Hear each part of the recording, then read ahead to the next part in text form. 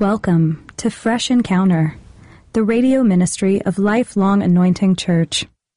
Our mission as a church is to equip the body of Christ to increase in wisdom and in stature, and in favor with God and with men. We're glad that you joined us for this edition of the broadcast. It is our prayer that this broadcast will be a blessing to you. Here now is Pastor Otuno with today's message. Romans chapter 12, we're reading from verse number 3. For by the grace given to me, I say to every one of you, do not think of yourself more highly than you ought, but rather think of yourselves with a sober judgment, in accordance with faith God has distributed to each of you. For just as each of us has one body with many members, and these members do not have the same function, so in Christ we, though many, form one body, and each member belong to all the other. We have different gifts according to the grace given unto us. If your gift is prophesying, then prophesy in accordance with your faith. If it is serving, then serve. If it is teaching, then teach. If it is encouraging, then encouragement. Then give encouragement. If it is giving, then give generously. If it is to lead, do it diligently. If it is to show mercy, do it cheerfully. Love must be sincere. Verse number 9, love must be sincere. Hate what is evil. Cling to what is good. Be devoted to one another. Honor one another above yourself. Never be lacking in zeal, but keep your spiritual fervor, serving the Lord. Be joyful in hope, patient in affliction, faithful in prayer. Share with the Lord's people who are in need. Practice hospitality. Bless those who persecute you. Bless and do not curse. Rejoice with those who rejoice. Mourn with those who mourn. Live in harmony with one another. Do not be proud. But be willing to associate with people of low position. Do not be conceited. Do not repay anyone evil for evil. But be careful to do what is right in the eyes of everyone. If it is possible, as far as it depends on you, live at peace with everyone. Do not take revenge, my dear friends, but leave room for God's wrath, for it is written, it is mine to avenge, I will repay, says the Lord. On the contrary, if your enemy is hungry, feed him. If he thirsts, give him something to drink. In doing this, you will heap burning coals on his head. Do not be overcome by evil, but overcome evil with good. May the Lord bless the reading of his words in Jesus' name. Now, from this verse of scripture, you will notice that Paul is taking the conversation that is started in verse 1 and 2, is taking it from the abstract level to a very practical discussion. Is trying to let them understand the practical element of the Christian faith. Paul, you will notice in the verse that we have read, is talking to them about not some idealistic thing about the Christian faith. He's beginning to tell them the real practicality of what it means to walk with the Almighty God. If you recall in verse 1 and 2 that we looked at, Paul the apostle talked about, number 1, our reasonable response to the things, to our reasonable response to our salvation. In verse 1 of Romans chapter 12, the Bible says, I beseech you therefore, brethren, by the mercies of God, that you present your bodies a living sacrifice, wholly acceptable unto God, which is your reasonable service. In other words, the gospel is not an academic exercise. The gospel is not an intellectual exercise. It's not just a mental thing. It is a spiritual and a practical thing, and it affects every area of our life. And Paul the apostle is saying in verse number 1, Paul is simply saying that as a church today, and is saying to those who, saying to us that the response that we need to have to our salvation is a response of presenting ourselves as a living sacrifice to the Almighty God. Because when you were saved completely. And the Lord is saying that there is no aspect of your life that has been exempt from that salvation experience. So when you are born again, your whole body, your whole soul, your whole spirit is required by the Almighty God. And Paul is saying at salvation, present yourselves to the Almighty God as a living sacrifice. present your body, your soul, your spirit to the Almighty God as a living sacrifice. Also, in the first 2 verses of scripture that we looked at the last time, the Paul talked about the need for the transformation in the life of a believer. The need for transformation in the life of a believer. Look at verse number 2. Of that chapter 12. He said, do not be conformed to this world, but be ye transformed by the renewing of your mind, that ye may prove that which is good and acceptable and perfect will of God. In other words, as a believer who is a member of the body of Christ right now, through the atoning sacrifice of our Lord Jesus Christ on the cross of Calvary, you are no longer part of this world system. You are no longer doing things the way the world is doing things. You are no longer conforming to this particular world. Paul is saying that as a redeemed child of God, as somebody who was bought by the blood of our Lord Jesus Christ, you should live a life that is befitting the sacrifice that have been made on your behalf. You should live a life that proves that, yes, that shows the whole world that you are different, that you have been separated, that you are no longer belonging to this world. And Paul is saying that that is the way. He said, do not be conformed to this world. He said there is a need for a transformation. When you are born again, apart from presenting yourself to the Almighty God, Paul is saying that the life of a believer must show a life of transformation. A life that shows that you have now been delivered from where you used to be and you have now been placed into somewhere new. There has to be transformation in your life. Anyone who sees you should be able to see the difference. And that's why he wrote, when he was talking to the Corinthian church, he said that anyone who is in Christ is a new creation. All things have passed away. All things have become new. That transformation must be evident in the life of that believer. You see also in that verse number 2, Paul talked about the process of that transformation. Not just the transformation itself, not just the need for the transformation, but there is a process involved in the transformation. There's a process of taking you from where you used to be to where God wants you to be. Look at verse number 2. The Bible says, do not be conformed to this world, but be ye transformed. How? By the renewing of your mind. The renewing of your mind. In other words, Paul is saying, your transformation as a child of God began when you were saved, when your dead spirit came alive through the sacrifice that Christ gave to us on the cross of Calvary. He's now saying but that transformation must continue. In other words, the work that started in your spirit must continue in your soul for it to be reflected in your body. The newness of life that your spirit now enjoys, the life of God that your spirit now enjoys, must walk through the spirit into your soul and to be manifested in the body. So he's saying that be ye transformed. How will you do it? By the renewing of your mind. And Paul is saying that the transformation of the believer happens by the renewing of your mind. And that transformation, how is the renewing taking place? The renewal takes place through the proper exposure of the mind to the Word of God. When the mind is exposed to the Word of God, it becomes renewed. When the mind is cultivated in the Word of God, it becomes renewed. When the mind is nurtured in the Word of God, it becomes renewed. When the mind is fed by the Word of God, it becomes renewed. But when you find that a believer comes and says that they are born again, and that believer is not exposed to the Word of God, that believer is not cultivated in the Word of God, that believer is not nurtured or fed in the truth of the Word of God, you find out that that believer will not grow. Because the thing that is required for the transformation of the heart to take place is not being given to the heart for it to be able to grow. When you are still exposed to the same debauchery, you are still exposed to the same kind of relationship, you are still exposed to the things that you used to be exposed to, and you are not exposed to the things of God, the mind will not grow, the transformation will not happen. And Paul is saying, not just that you present your body as a living sacrifice, he said, but you must renew your mind. There has to be a freshness, a renewal, a feeding of your spirit, so that the mind will begin to grow, so that the mind will begin to understand the things of God, so that the mind will begin to appreciate what God intends for the life of the believer, so that you can begin to move from where you are to where you really need to be. That is the intention of the Almighty God. And that only happens when you are exposed, when the mind is renewed. That's what Paul is basically saying. And so from the verse of scripture that we have read, you will begin to notice Paul now started to go into a deep dive.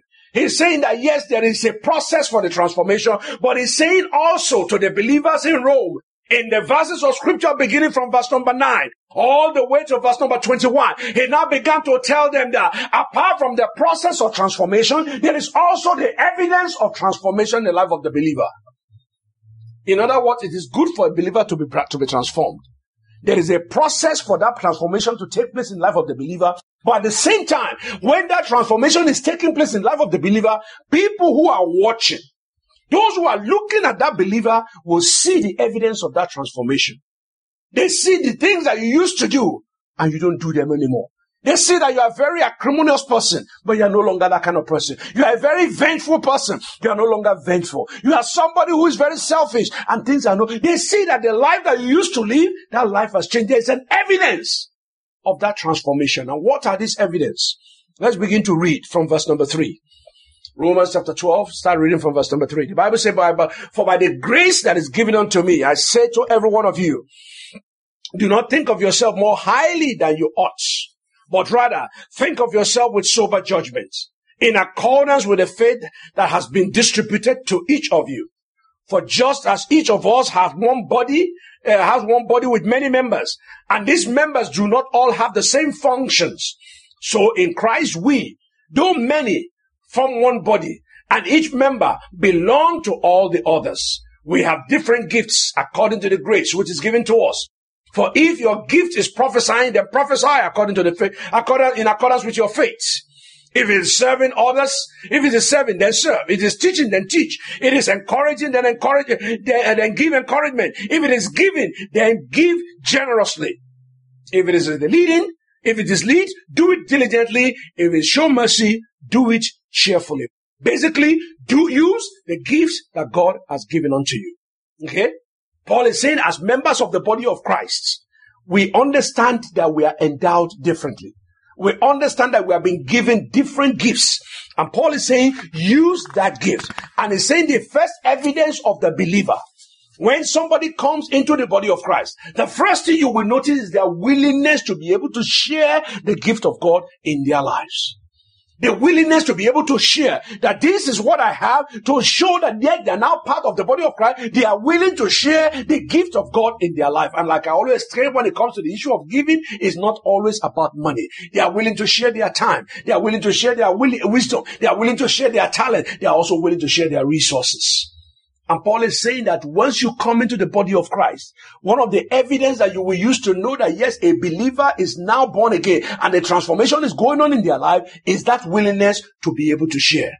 And why do you believe that that is an evidence? It's an evidence because when you use your gift for the expansion of the kingdom of God, when you use your time for the expansion of the kingdom of God, when you use your talent for the expansion of the kingdom of God, you are telling the world that you are now belonging to you are now a body, you are now a part of the body of Christ. When you use that gift to grow the kingdom of God, you are telling the world that you belong to Christ. When you use your gift to grow the work of God, you are telling the world that you are ready to be able to use whatever the Lord has given unto you to be able to touch other people and bring them into the fold. So the first thing you will notice in the life of a transformed believer is the willingness to be able to give up themselves to other people who are part of the body of Christ. And you see it in the book of Acts of the Apostles. Bible told us that when the believers came together, when they were born again, they had everything in common. Those who were rich were selling their property to be able to give and make sure that the body of Christ had it. You will notice another individual when Jesus Christ met Zacchaeus. Bible makes us to understand that as soon as he encountered Christ, he was willing to share some of the things, the blessings that God has given unto him. So you see, the evidence of a transformed life is the evidence of giving. Number two, the evidence of a transformed life is the evidence of the expression of the love of God to the lives of other people. The expression of the love of God to others. Look at verse number 9. Romans chapter 12, reading from verse number 9, the Bible tells us, it says, love must be sincere. Hate what is evil. Cling to what is good. Be devoted to one another in love. Honor one another above yourself. Never be lacking in zeal, but keep your spiritual fervor, serving the Lord. Be joyful in hope, patient in affliction, faithful in prayer. Share with the Lord's people who are in need. Practice hospitality. Bless those who persecute you. Bless and do not curse. Rejoice with those who rejoice. Mourn with those who mourn. Live in harmony with one another. Do not be proud, but be willing to associate with people of low position. Do not be conceited. In this verse of the scripture, Paul was telling the believers that apart from the fact that you are willing to share your gift, he said there has to be an evidence of love in the life of the believer. For you to tell me, for you to demonstrate to the whole world that there has been transformation in your life, that something has happened, that you have met with the Lord Jesus Christ. Paul is saying that apart from the fact that you are willing to share of your resources, there has to be that willingness to express the love of God. And Paul is saying that the love that I'm talking about is not just that kind, it's not just anyhow love. It's a love that is characterized, number one, by sincerity. When you say you love somebody, Paul is saying, you must show, it must be a sincere love. Number two, it must be a love that is devoted and honors the other person. In other words, a love that is respectful of the other person. Number three, it must be a love that is zealous for the things of God. A love that shows that, yes, you are interested in the things of God. You are interested in the expansion of the kingdom of God. You are interested in the bringing in of others into that particular kingdom. Number four is a love that is hopeful. In other words, when the situation is not what you expect it to be, you continue to love an individual because you believe that the hand of God will be able to reach down and transform their life and transform their situation and make them into what they're supposed to be. Number five is a love that shares. It's a love that sees the goodness of God and is willing to extend it to other people. Number six is a love that overcomes evil.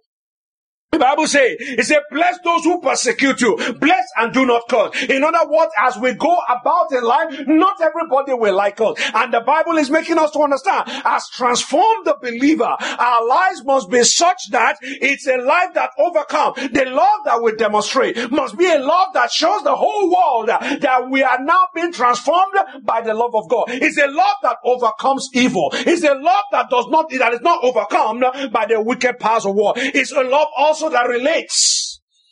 The Bible says, rejoice with those who mourn and rejoice with those who it said, rejoice with those who rejoice and mourn with those who mourn. It's a love that is not isolated. It's a love that is connected. The fact that you are a believer does not mean that you are not supposed to relate with any other person. It's a love that relates. And finally, it's a love that is harmonious.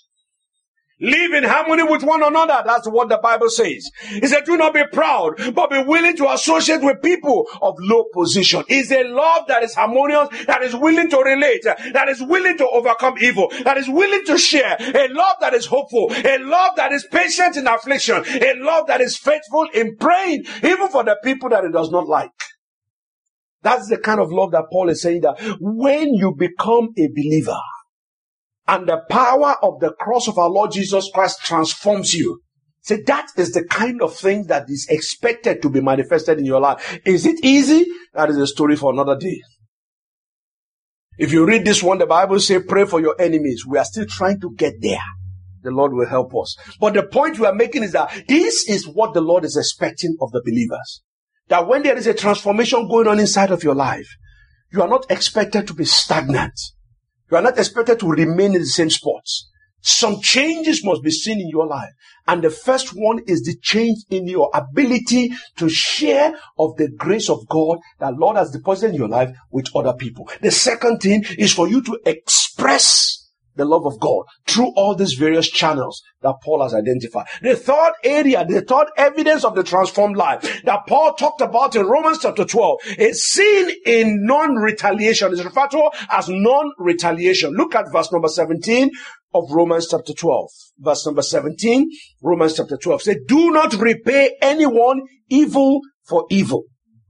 In other words, when we're talking about retaliation, Bible, the Old Testament says that you slap me, I slap you back.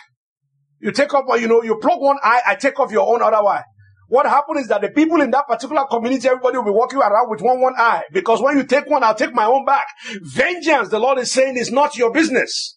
Say, do not repay anyone evil for evil, but be careful to do what is right in the eyes of everyone.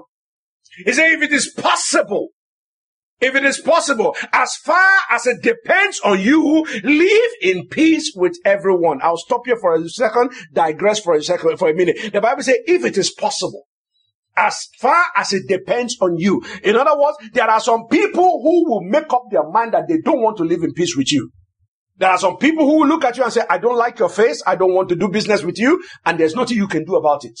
But if it is left to you alone, your decision according to the Bible is to be able to live in peace with everybody. In other words, you should not hold grudge against anybody. But you cannot stop the other guy from holding grudge against you. Now, when somebody decides now to become a harm to you, you have to find a way to be able to protect yourself. But as much as possible, we are supposed to live in peace with everyone. Verse number 19, do not take revenge, my dear friends, but leave room for God's wrath. For it is written, it is mine to avenge, I will repay, says the Lord.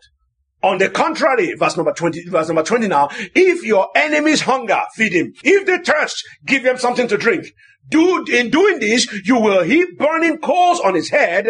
Do not be overcome by evil, but overcome evil with good. In this verse of scripture, Paul is talking about the fact that as believers who have been transformed by the love of God, as believers who have been transformed by the blood, he said you are not in the business of revenge. You are not in the business of holding anybody hostage in your mind. You are not in the business of paying people back in their own coin. He said, live in peace with everyone. Leave the revenge to the Almighty God. He said, he's not even giving you an additional instruction. He said, as much as possible, you need to help those who come across your way. It doesn't matter whether they like you or not. Give as much help as you can. Make sure everything you do, you live at peace with everybody who comes in contact with you. And some people have interpreted that to mean that Christianity is a stupid religion. Because the Bible teaches that when someone slap you on the right, you turn the left one. What I've just tried to do is I'll try to make sure you don't slap me in the first place. Because I don't know if I'm going to be able to turn the other one. But the idea is that Christianity teaches us not to be vengeful. It teaches you not to allow not to be the person who will be the one who will always be vengeful or who will be retaliating. That's not the teaching of the scriptures. Whether we practice it, that's a different story. But that is the core of the scripture is that we do not revenge. Because you allow God, who is the one who avenged for the saint, you allow God to fight for you. That's what the Bible is teaching. And if you notice in verse number 19, Paul is saying, do not revenge, because God is the one that does revenge. Paul is saying beyond that, what you are supposed to be doing is you are supposed to be showing love to that individual, so that at one point in time, your love will overcome their hatred. Because he said, do not be overcome by evil, okay? But overcome evil with what? With good. In the process, you are able to show the whole world that you are a child of the living God. Why is this important? Why is it important to you? Why is it important to me? We have learned all this in Sunday school from the time that we understood what Sunday school was all about. We have always been told that we should do this, we should do that. But why is it important for you as a believer? Why is it important for me as a believer? Why is it important for us as a church? Why did Paul take a whole chapter just to tell you the evidence of a transformed life? The reason, let me suggest to you, number one, is that our transformed life is an evidence that we are alive in Christ. The fact that something is changing inside of you. The fact that you are beginning to see your attitude change.